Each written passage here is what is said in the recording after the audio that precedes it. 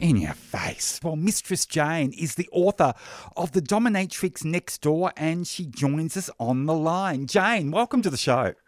Hi, James. Thanks for having me. It's great to talk to you. I love your book, and congratulations on it, by the way. Oh, thank you. Yeah, it's been crazy. It's been a wild journey since you decided to become a dominatrix. What led you to make that decision?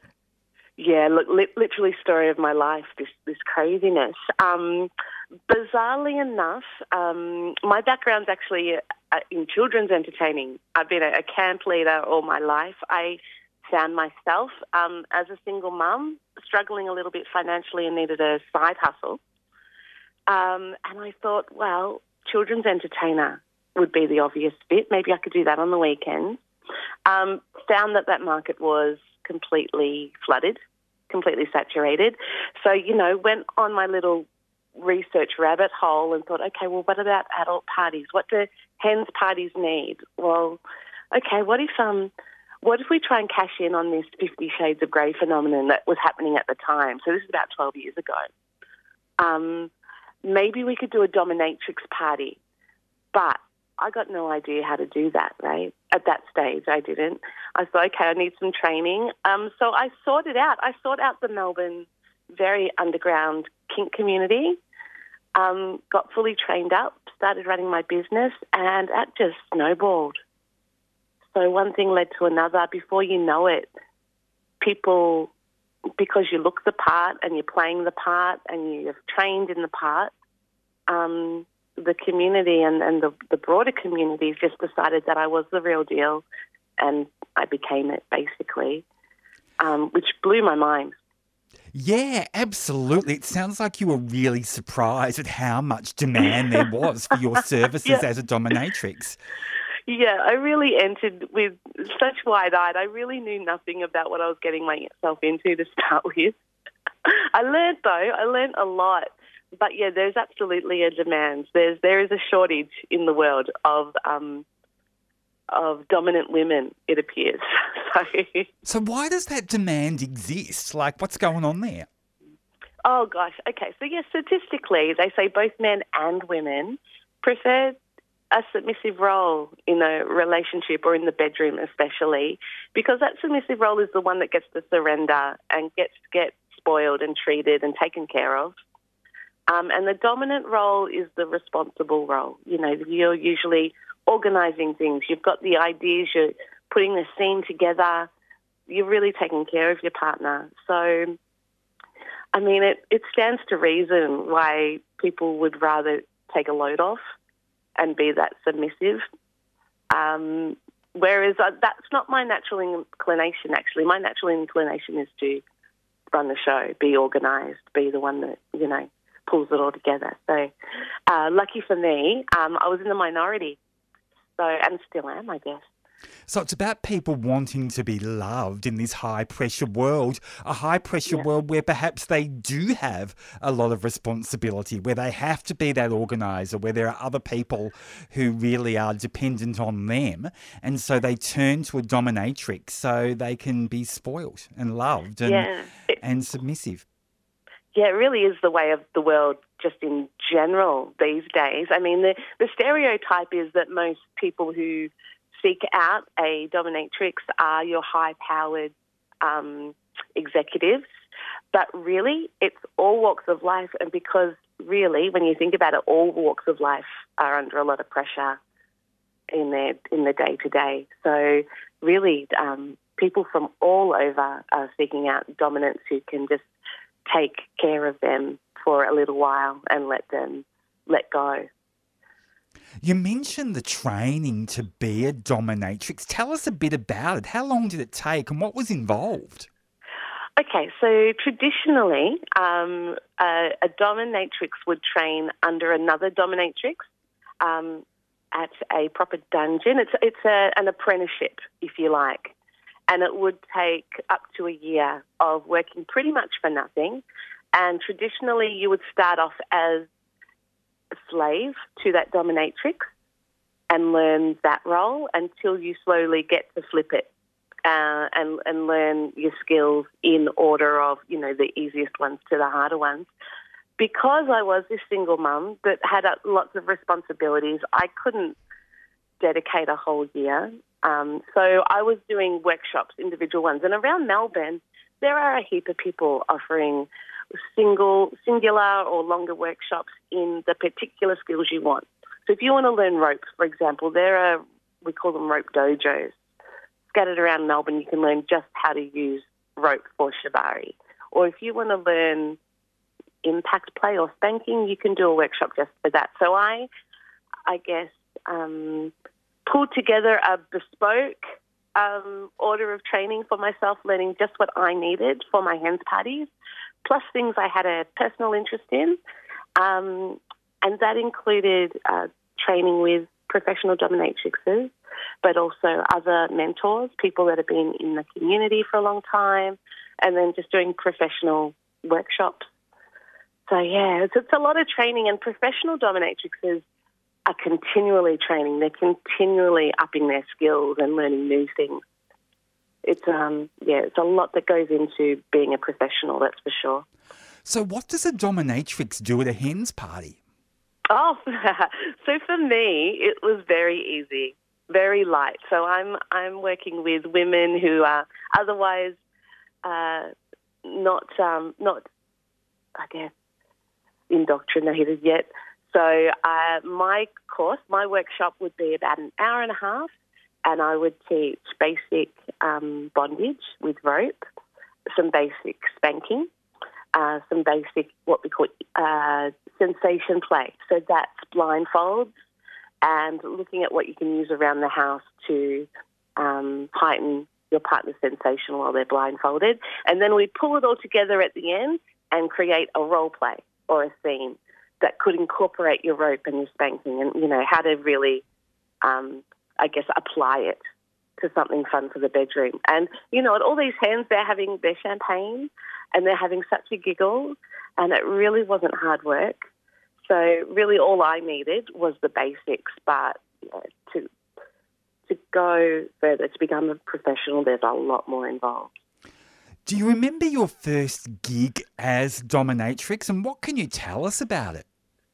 I can. My very first hens party was in a hotel suite in the city. I had a room full of ladies, and they were a little bit hard to crack, I got to say, because my personality, I think, is naturally, quite energetic and happy and positive.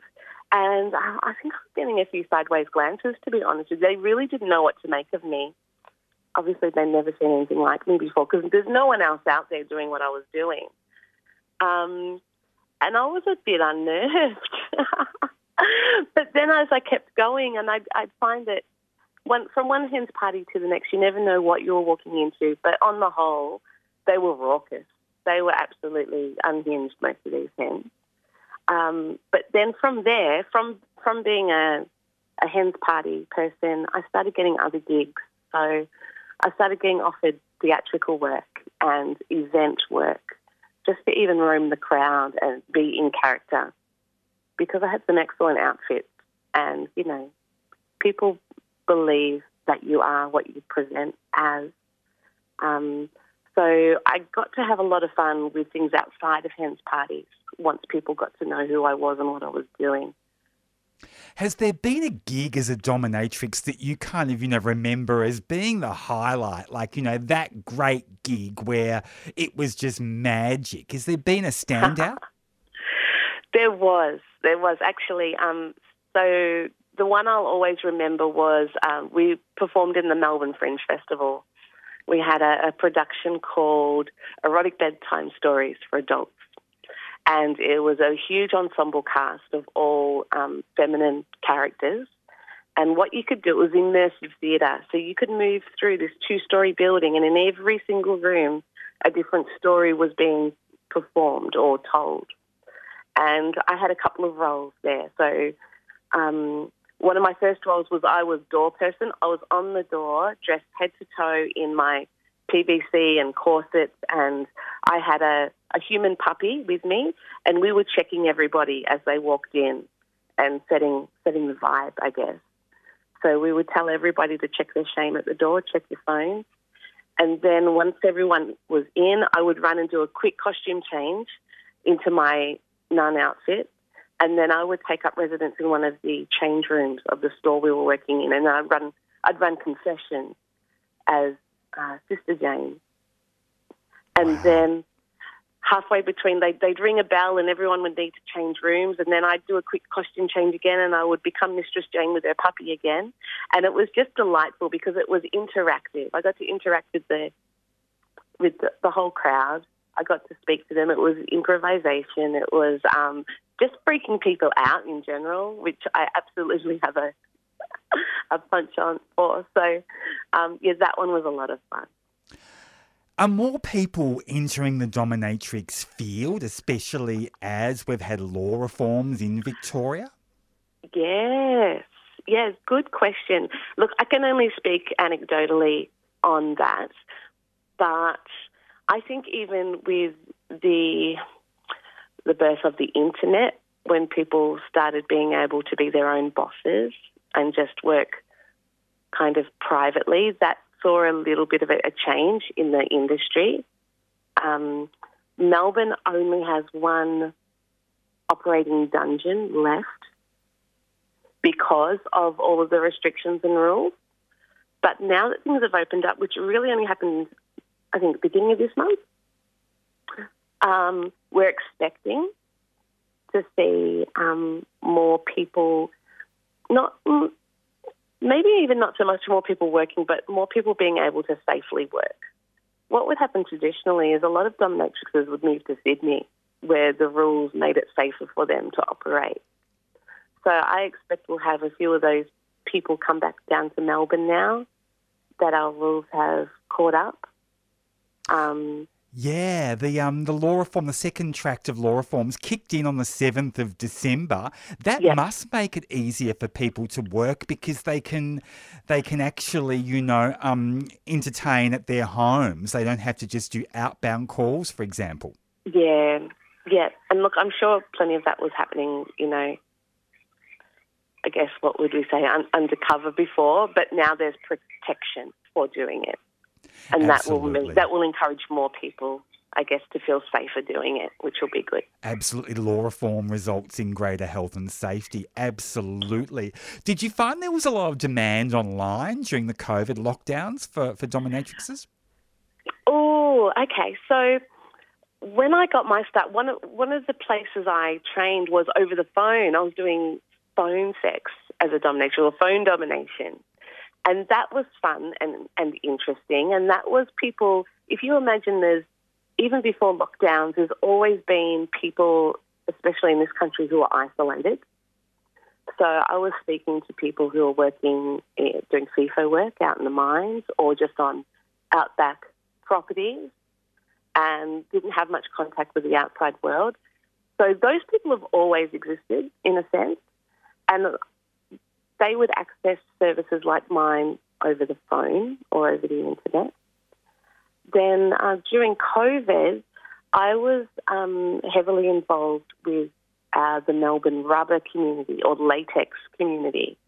And we would run just online gatherings once a week, just everyone hanging out in their latex and catching up and, getting some online company. So that was really lovely. And that held our community together, where other communities had fallen apart because they couldn't catch up in person anymore.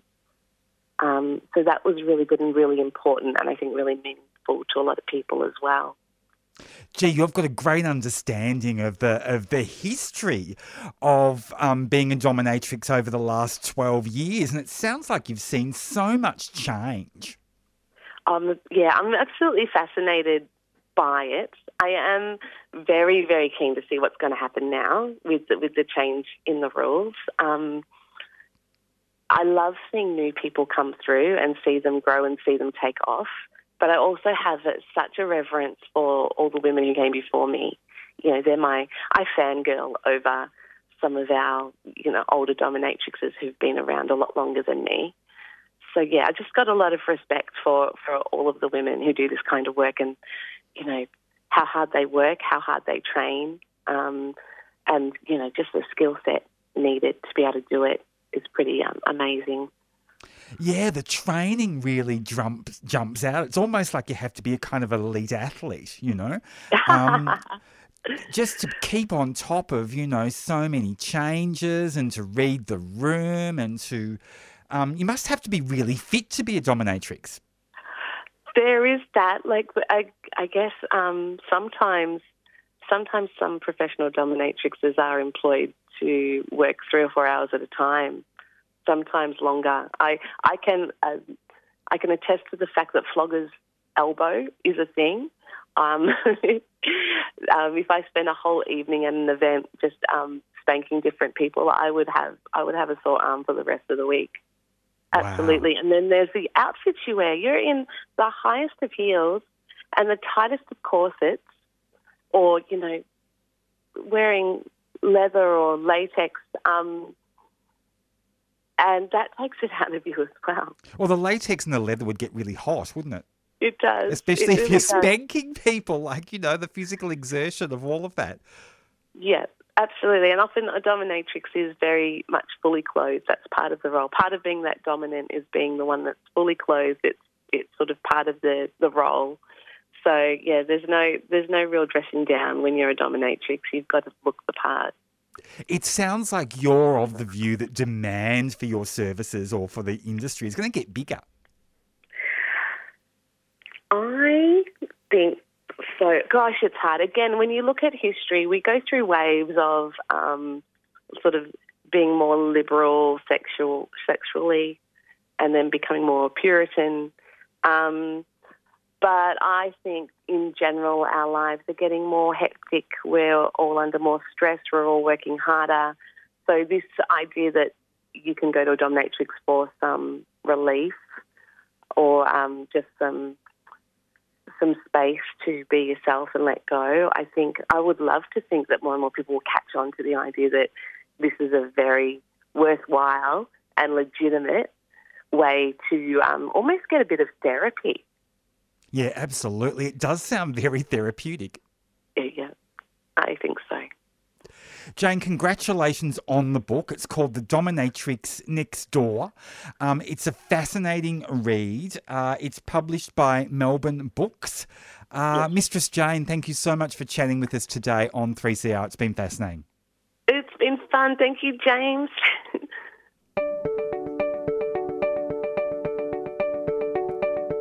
In Your Face would like to thank Thorn Harbour Health for their sponsorship of this program. Thorn Harbour Health envisions a healthy future for our gender, sex and sexuality diverse communities, a future without HIV, and a future where all people live with dignity and respect. To find out more, search Thorn Harbour Health on your search engine or Facebook.